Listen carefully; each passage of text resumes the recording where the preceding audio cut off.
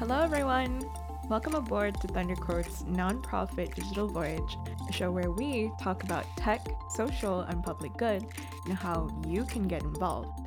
I'm your host, Sabrina, and I hope everyone can sit back, relax, and enjoy the show. If you're ready, let's set sail.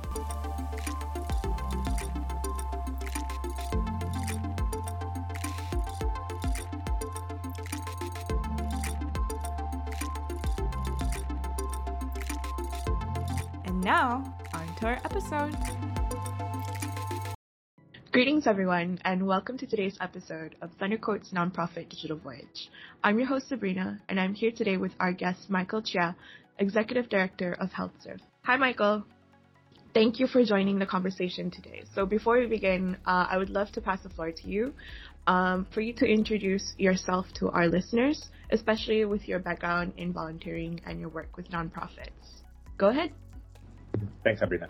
Hi, I'm Michael. So I'm the Executive Director of HealthServe. As what Sabrina said, I've been with HealthServe as the ED for about 4.5 years, but I've volunteered in HealthServe since 2010. So it's been nearly 12 years now. I'm really passionate about marginalized community.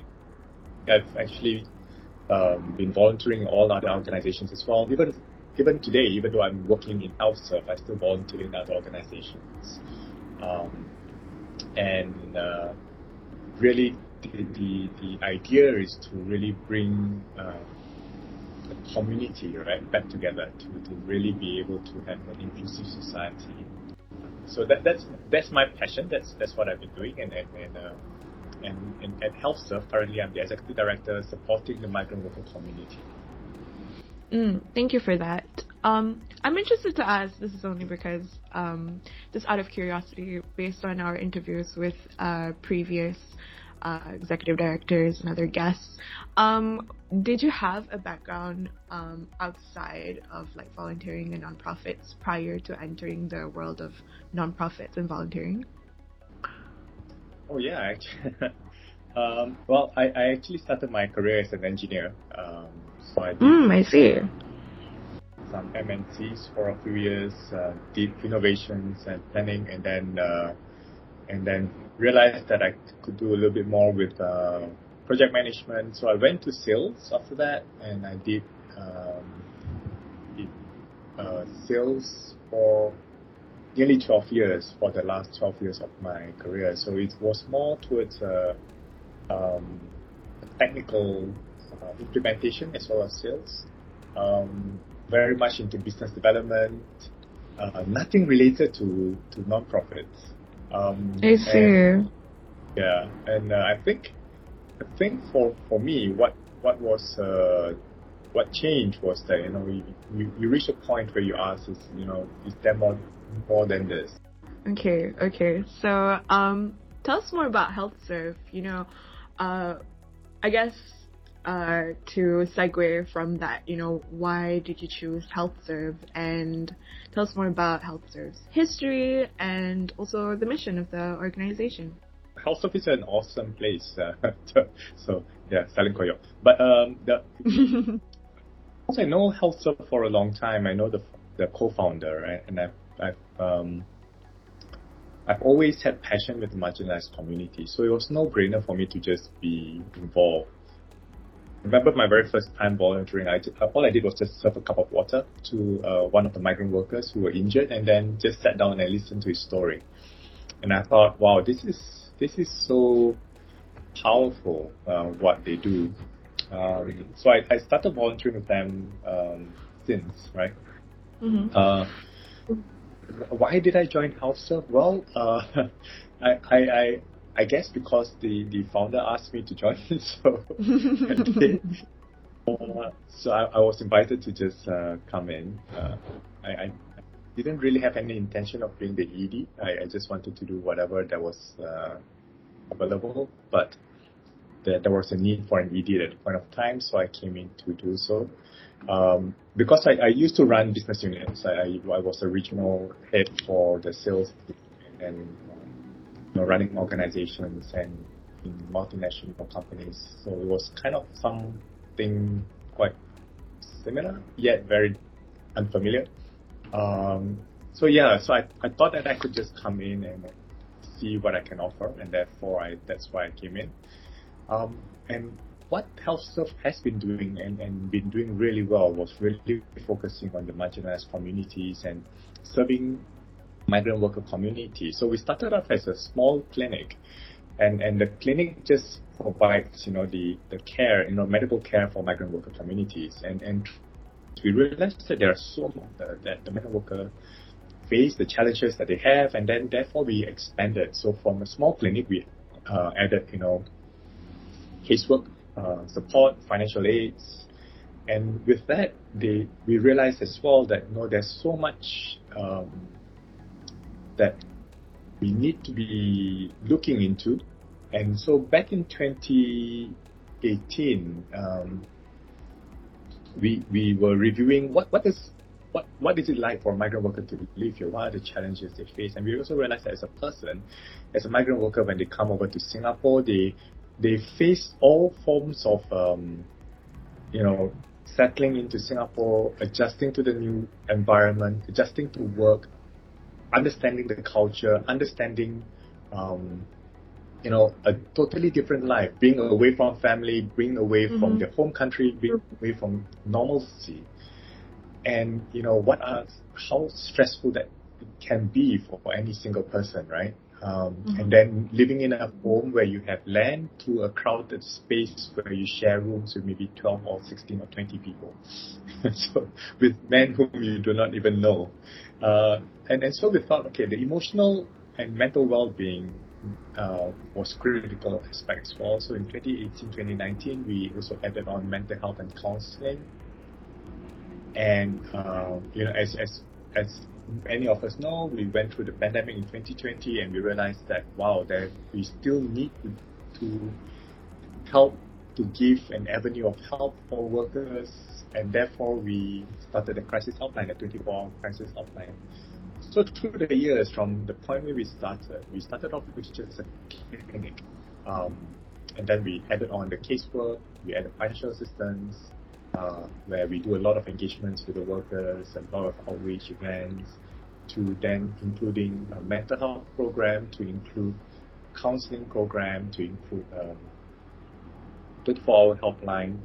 And of recent as well, we realized that, we should not wait for people to fall ill and wait for them to reach out to us, because it may be too late. And now we are looking into what does it mean to provide preventive care. How do we care for them before they even fall ill, or before they even get into where they reach a situation where they need help. And so now we are looking towards preventive models. Still learning, still growing, still thinking about how can we do this better. So this is in a nutshell both of HealthServe and what we do. So our desire is with every single migrant worker that comes to Singapore gets to live a life,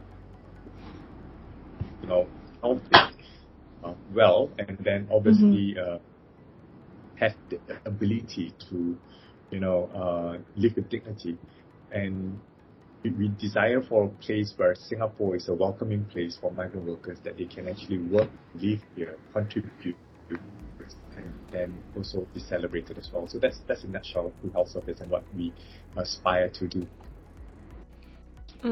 So tell me more about the services that you provide. You say you have medical help. You also have mental help in terms of like counseling services, right? And you also have like other social help that I read on your website. Do you mind elaborating more on that? Well, for the social health, we what we do is, example, we do a lot of community engagements. What we found was that the majority of the people really miss home, and they try to form communities within the community in Singapore. In the social structure, we try to allow them to see beyond just work and dormitories and maybe a place where you buy your groceries and just a little corner where you speak with your cousins or your brothers or whatever it is, or whoever it is, in in Singapore, we wanted to bring a social inclusion for all the workers to be able to also see who Singapore is. I think that's what we do. So we do quite a bit of outreach work. We do quite a bit of engagement. That was pre-COVID. Currently now, after gone through COVID, our outreach engagement have slightly. We now do a lot of social element in terms of health screening. We do quite a bit of this engagements with the workers and all these things. Sabrina, I just remember something. Actually, in our social, one of the examples I can give is that cooking. I think that was the most brilliant thing that came out of the social work. Cooking? Yeah, exactly. So what happened is we got the workers to teach some of our local aunties how to cook their biryani, the special biryani that we can only find, in Bangladesh or in India, right? Wow. And our aunties taught them how to cook our style of curry and different kinds of fried rice, the kind of food. And with the Chinese workers, they actually taught us how to make dumplings, 饺子. They taught us the different kind of fillings, the different kind of ingredients. So this kind of community work effort that we do, and what the end desire for this is really a bonding, inclusive society where we really learn about the different culture. Just understanding as well, the smallness of things, like, why is salt so important to you? Why is, and why do you use ingredient and things like that? So it was a very interesting thing. So that's something which we do as part of our social work. Yeah. So talking about the pandemic, right? You said that engagement has slanted a bit. Tell me more about how the pandemic impacted your service delivery, because from what I read, I understand that you had several like clinic locations, but they have been closed during the lockdown, right? And now you have one clinic left, which is in Geylang. Yeah. So we when circuit breaker happened, actually it started even way earlier. For us, it was Dawson Orange, 7th of February. I recall the date really clearly, where very very much a volunteer-based organization. A lot of our volunteers come from the medical professionals, the schools, the tertiary education students, and corporates, right? And when Dawson Orange happened, we lost about 95% of our medical volunteers. So we decided that we still need to open. So we decided to pivot everything to just Geylang. We brought all our resources into just Geylang, and we remain skeletal crew and open as best as we could. And then therefore we closed our Mandai clinic as well as our Jalan Papan clinic. And halfway through, we realized too that a lot of the medical doctors really want to serve. It's just that they were not allowed to come on site to see. So what we did was where the doctors will dial in, we use Zoom, and they will check, and the workers will come to our clinic, and we will get medical students to come and support. So the medical students will be on site. The doctors home, and then they will do the prognosis and diagnosis. They'll do they'll check on the workers, and the person who can support the doctors who's on the other side, by ensuring the BPs are correct, ensuring that some of the if there are any lumps or anything like that, that just those checks and all this kind of thing. And we pivoted with that, and we ran with that. So we had like 4 to 5 doctors that can do this virtually at their home, and then on our side, we've got medical students who come on site to help us to run.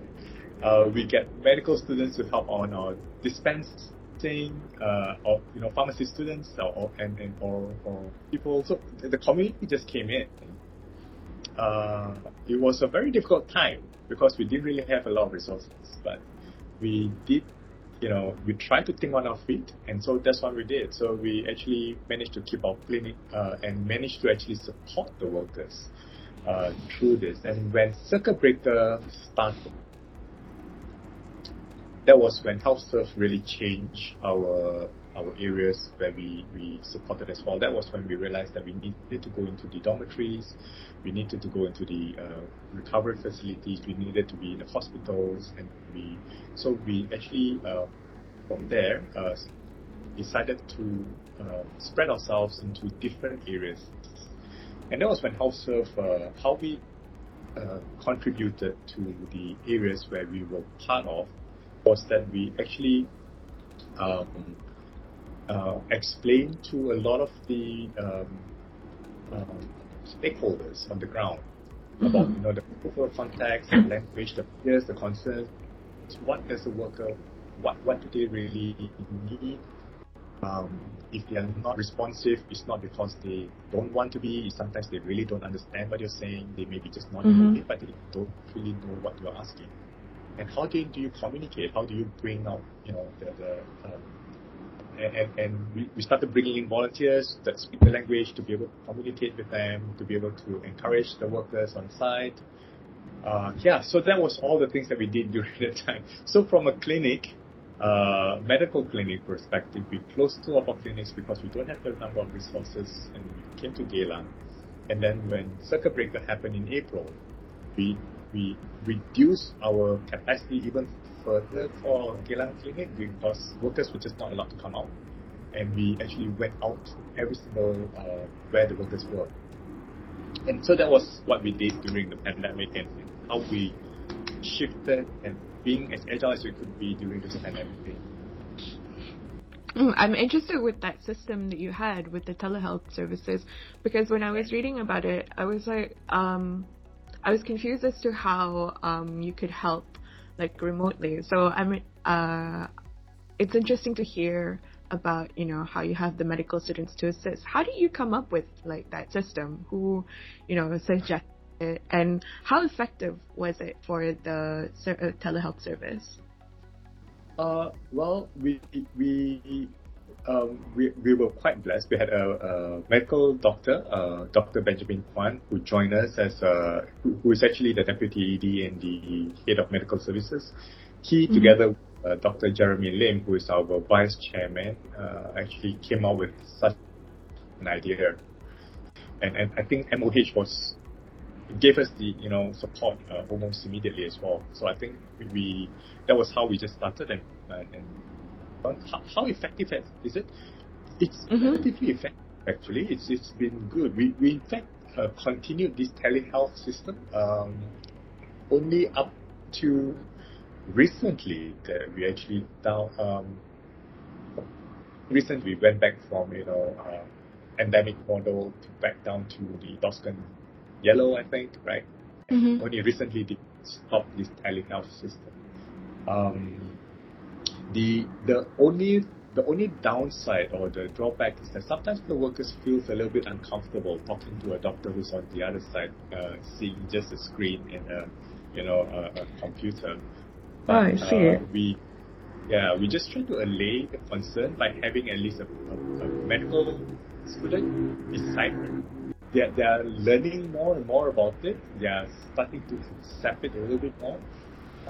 But it doesn't mean that if you give them a preference, they will still prefer to speak to someone face to face, if that makes sense.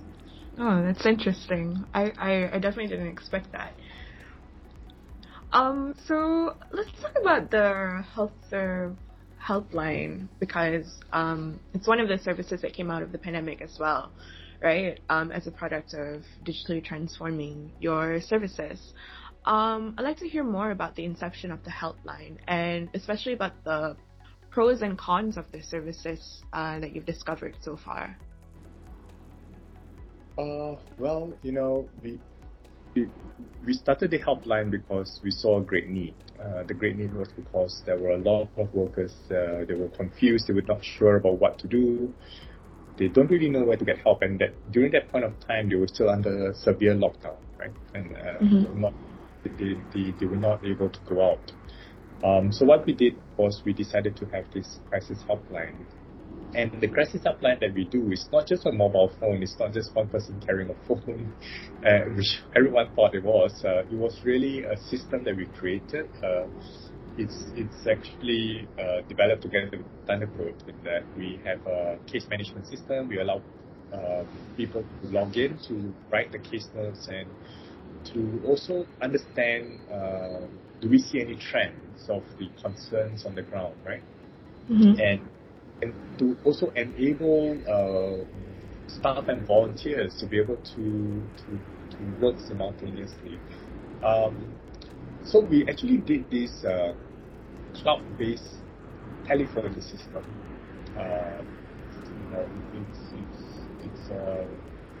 I think we were probably the rare few, in fact, if not the first few, to really do this system. It's really very new. We enable every single volunteers to be able to volunteer from home or anywhere anywhere in the world, in fact, as long as they have a laptop and a Wi-Fi. And so how does this work? When the worker calls us in the call system, then our team member and the volunteers, they will answer the call through the mobile phone, through the laptop.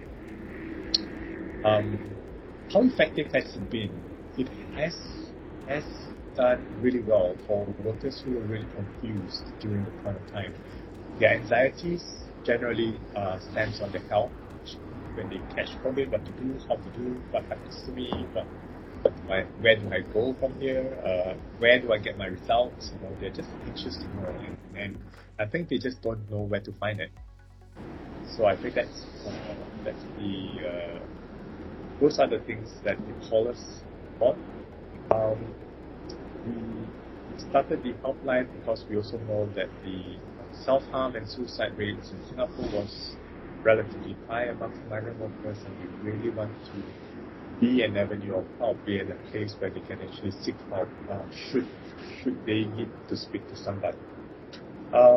Yeah, so I think to answer the question of how effective it has been, if you go and ask currently, we have actually heard of workers to call us and to thank us for just being available, being present, being a resource for them to understand what happens and where to go. I think that kind of makes our day, right? I think that actually the helpliners, the team members, and everyone else were just there when they just needed someone to talk to. So yeah. What do you think, the pros and the cons of the system, as opposed to a face-to-face where they reach out to you for help at the clinic itself? Yeah. So obviously the pros is that they can just call us any time of the day, be it at night or 6-7 a.m. where majority of our calls comes in, and not needing to wait the next day. The challenge is that through every phone call, and sometimes you can't see the other person on the other side, and you don't really know how is he responding to the situation, circumstances that he's facing. So you need to really ask the right questions. You need to listen very well. You need to be able to understand or try to comprehend what the person is going through, and just be available, right? So that's the downside of every crisis helpline phone or support that you provide. I think if I were to be able to have a wish, it would really be that we allow a crisis helpline, we having a crisis helpline will enable the the relationship to be formed and built, and then allowing the worker to then come to our center to then meet us face to face, where we can actually speak to them, and build this relationship and build a community. So I wish we would not just end there, where it's like just give you a help to you, but actually my desire is that I could just bring it a little bit further, bring them in, get them into a community, develop this relationship. I was also, I think a question just came to mind, because we deal with migrant workers, I'm sure there are sometimes issues about language barriers, how do you overcome that, or has that not been a big issue with helping them? Yeah, it's still a big issue, Sabrina. But we try to get people who speak the language. So in HealthServe, I was just telling people we are one of the most, our team members. We have people from Bangladesh, we have people from India, we have people from Philippines, we have people from Vietnam, we have Malaysians, we have Singaporeans. We have people who speak Tamil, Telugu, Hindi, Bengali, Vietnamese, Burmese. We actually have people who speak Burmese. We have people who speak Thai, Mandarin, obviously, and so it's quite diverse. We have our youngest team member is 27 years old. Our oldest team member is 68 years old. Oh wow! Mix of an equal mix actually of guys and girls in our team. So we believe in real great diversity, and I believe in diversity, and I believe that it is in this inclusivity and being diverse we are able to serve the community better, especially the migrant workers, because the migrant workers come from very diverse background as well. Just because they're from India doesn't mean they understand one another from India as well, right? So we know there are such things, and we try to be available for them for that. And if at any point of time our team members are not available, we actually get volunteers that speak the language, they understand the culture, they understand the context of what the person is telling us, speaking about, and we engage volunteers who are able and available. And the last, usually this is what we do. We try to find mediums that cuts across languages. So, example, we've been using art, sports, music as the different medium channels to be able to just engage, speak, and build relationship, because these are the different channels that we can actually reach out to the workers, right? So we try all means as best as we can to engage, and we know for a very fact that the workers try their very hardest as well. I think another another concern, I'm sure, about digitalizing your services was that you must have expected some form of digital divide, right? Because I guess accessibility to digital devices might be more limited among migrant workers as opposed to a typical Singaporean. So how did that affect your digital transformation and your changes in service delivery? Yeah. Because of the pandemic, every single migrant worker will need to have a smartphone, because they need to have an app called FWMOM Care app and the SG Work Pass. So they need to download both apps to be able to just move around Singapore and work in Singapore. I see. Kind of enable us to reach out to them through digital means, right?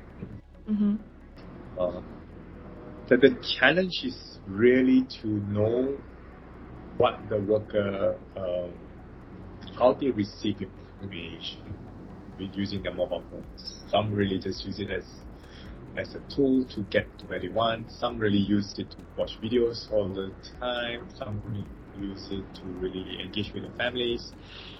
So digital transformation among the migrant workers, they're adopting it really very fast. They're in fact adopting it really well. For our challenge is really trying to engage and reach them, because as you know, in every digital strategy, I came from an engineering background.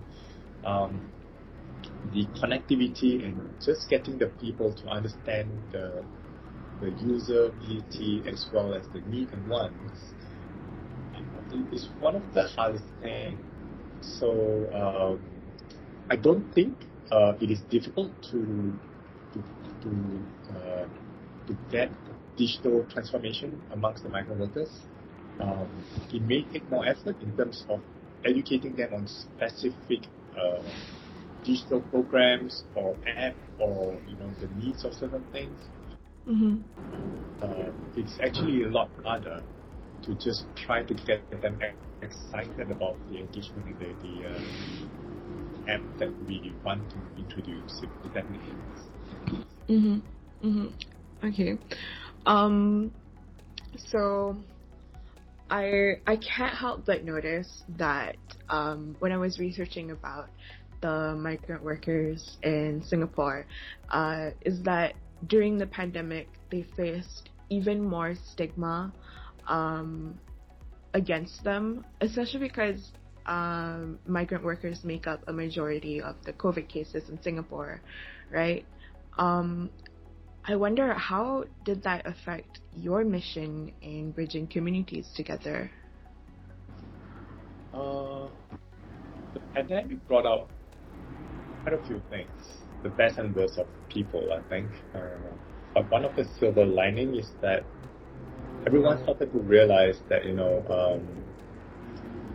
that the challenges that the migrant worker face are just so different from what Singaporeans face.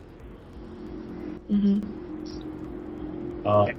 it actually brought awareness about, wow, some of the living conditions are really very not what Singaporeans imagine it to be, right? I think all is good, it's over the head. And then, so I guess the positive thing that came out from it is that most people in Singapore feels that something needs to be done, and they should not be allowed to continue living like this, or not having the rights as a person. And I think the general consensus is everyone said that something needs to be done. I guess the challenge right now is how much and how far. And I guess that's where we continue to come in, right? Because the changes that is starting to work, the implementations of policies and all those things are really moving in the right direction. Those are really wonderful things. With Ministry of Manpower forming ACE Medical, having the new 6 sector medical clinics just for the migrant communities, creating a lot of the emphasis on their mental well-being count too. And that also, the living conditions should be looked into, evaluated, their safety and all those things. So those are really wonderful things from the government's movement. I think can be, whether we should continue to advocate for our communities, more of them to come alongside and to really embrace the changes that we really want to see together.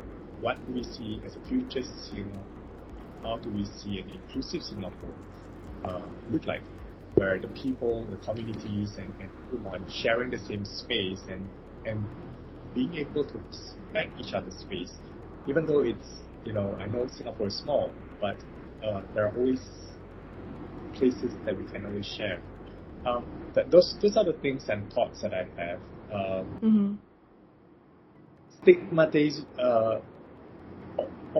in terms of pre-COVID, I think people really feel that migrant workers are separate from Singapore totally.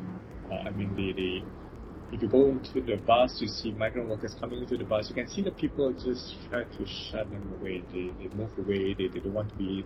I've had friends who say they're just so smelly all the time, I don't want to engage them. They're always sparring all the time.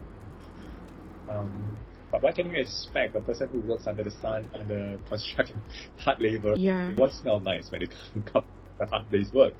But those are work that is necessary, right? And then how do we allow community then to realize that, hey, they are really part of the community. They are really part of building Singapore. They are really part of the fabric that shapes Singapore. So those are the. I think we are moving there. Do I wish that it can move faster? Yes. Do I see resistance? I do on some level. But I'm an optimist. I'm always an optimist, and I believe that the work continues, and so we continue to just champion what we believe that is the right thing. A more inclusive Singapore society that really embraces one another and really see the strength of each other's presence being in Singapore. That's very inspirational. Thank you for that. So what are some potential projects or like collaborations that maybe you and HealthServe are looking forward to in the future, I wonder? Yeah, we are, as we mentioned, we really want to build a society, right? So we trying to do training. We are trying to equip some of the workers about some skill sets, and projects on that. So we call them support leaders. But I just realized that rather than just training the workers, the best way of allowing them to really develop their skills is to really have them being exposed to the communities, and that's where I think they can value add to Singaporeans as well. So we're trying to do some pilot programs about how do we build a resilient community, a mixture between migrant workers and Singaporeans. Example, having a shared garden space. We spoke about this quite a fair bit. We did very small pilot projects here and there. We're hoping to start something with a dormitory where they have a lot of land near the northeast part region of Singapore, and then they have the part where they can, where the community can do their, gardening, and the workers can also share their skill set because most of them are gardeners back home.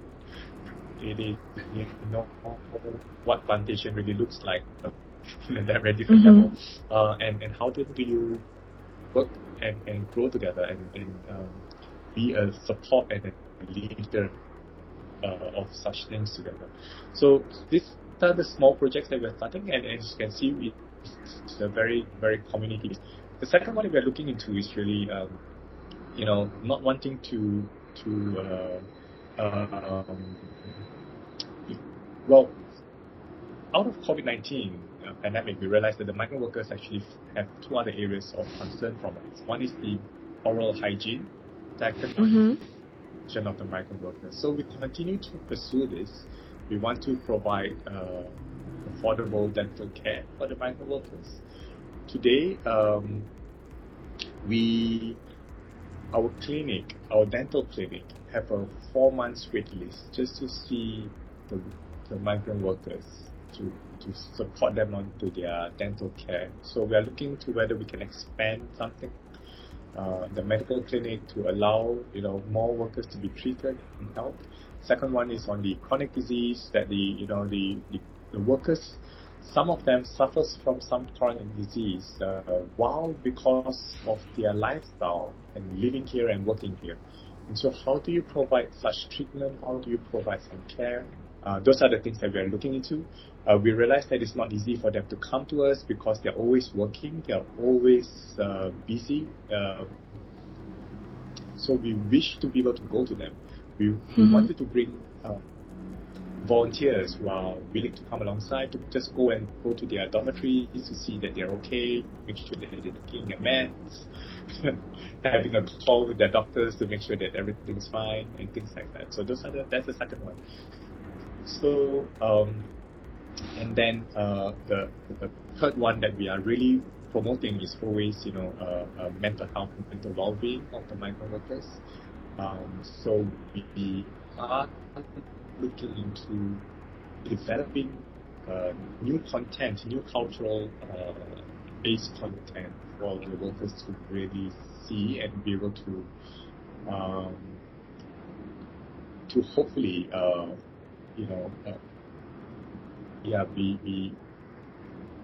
well, the word I want to use is treatment, but I don't think that's the right word. But at least in terms of mental health program, to be able to help them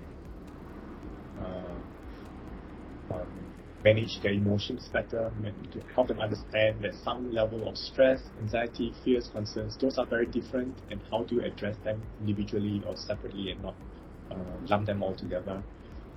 Things like that, yeah. So those are the new things that we're doing, and these are the few things that we can add for the next 1 2 years, actually. All right. So I guess that's my final question for you. So before we end this episode, do you have any final remarks you want to share with our listeners? Yeah, well, I think, it doesn't take a lot from us just to do good. It really just availing ourselves, even though if it's just half an hour a day, I'm sure most of us can avail ourselves for even just 30 minutes. I really encourage everyone to just come up and do a little bit goes a long way if all of us come together to do the good, for Singapore. That's always been what I desire to see.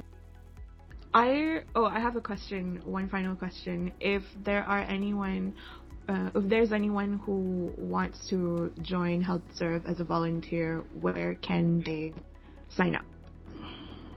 Yeah, there are two ways. One is please write to us at volunteers@healthserve.org.sg, or you can go to our website. There's a volunteer page that you can just fill out the form, and our team will actually get back to you. There are just so many things that we can do together, to be honest with you. Examples like just going to the dormitories, talking to the workers, ensuring that they're okay. That's just one of the key things. And if that is a little bit too challenging, come to our clinic. We actually have always need for people to serve alongside our medical clinics, our dental clinics. We need quite a few dentists recently because of our wait list that we have, right? So yeah, good thing. So write to us or go to our website, or if you can't, you can just call me as well. So keep a number, I think. All right. And with that, we've reached the end of our episode. Thank you again to Michael from HealthServe for this sharing session today. Thank you to our listeners as well for tuning in. We hope that you learned a thing or two today, and I'll see you in the next one. Bye!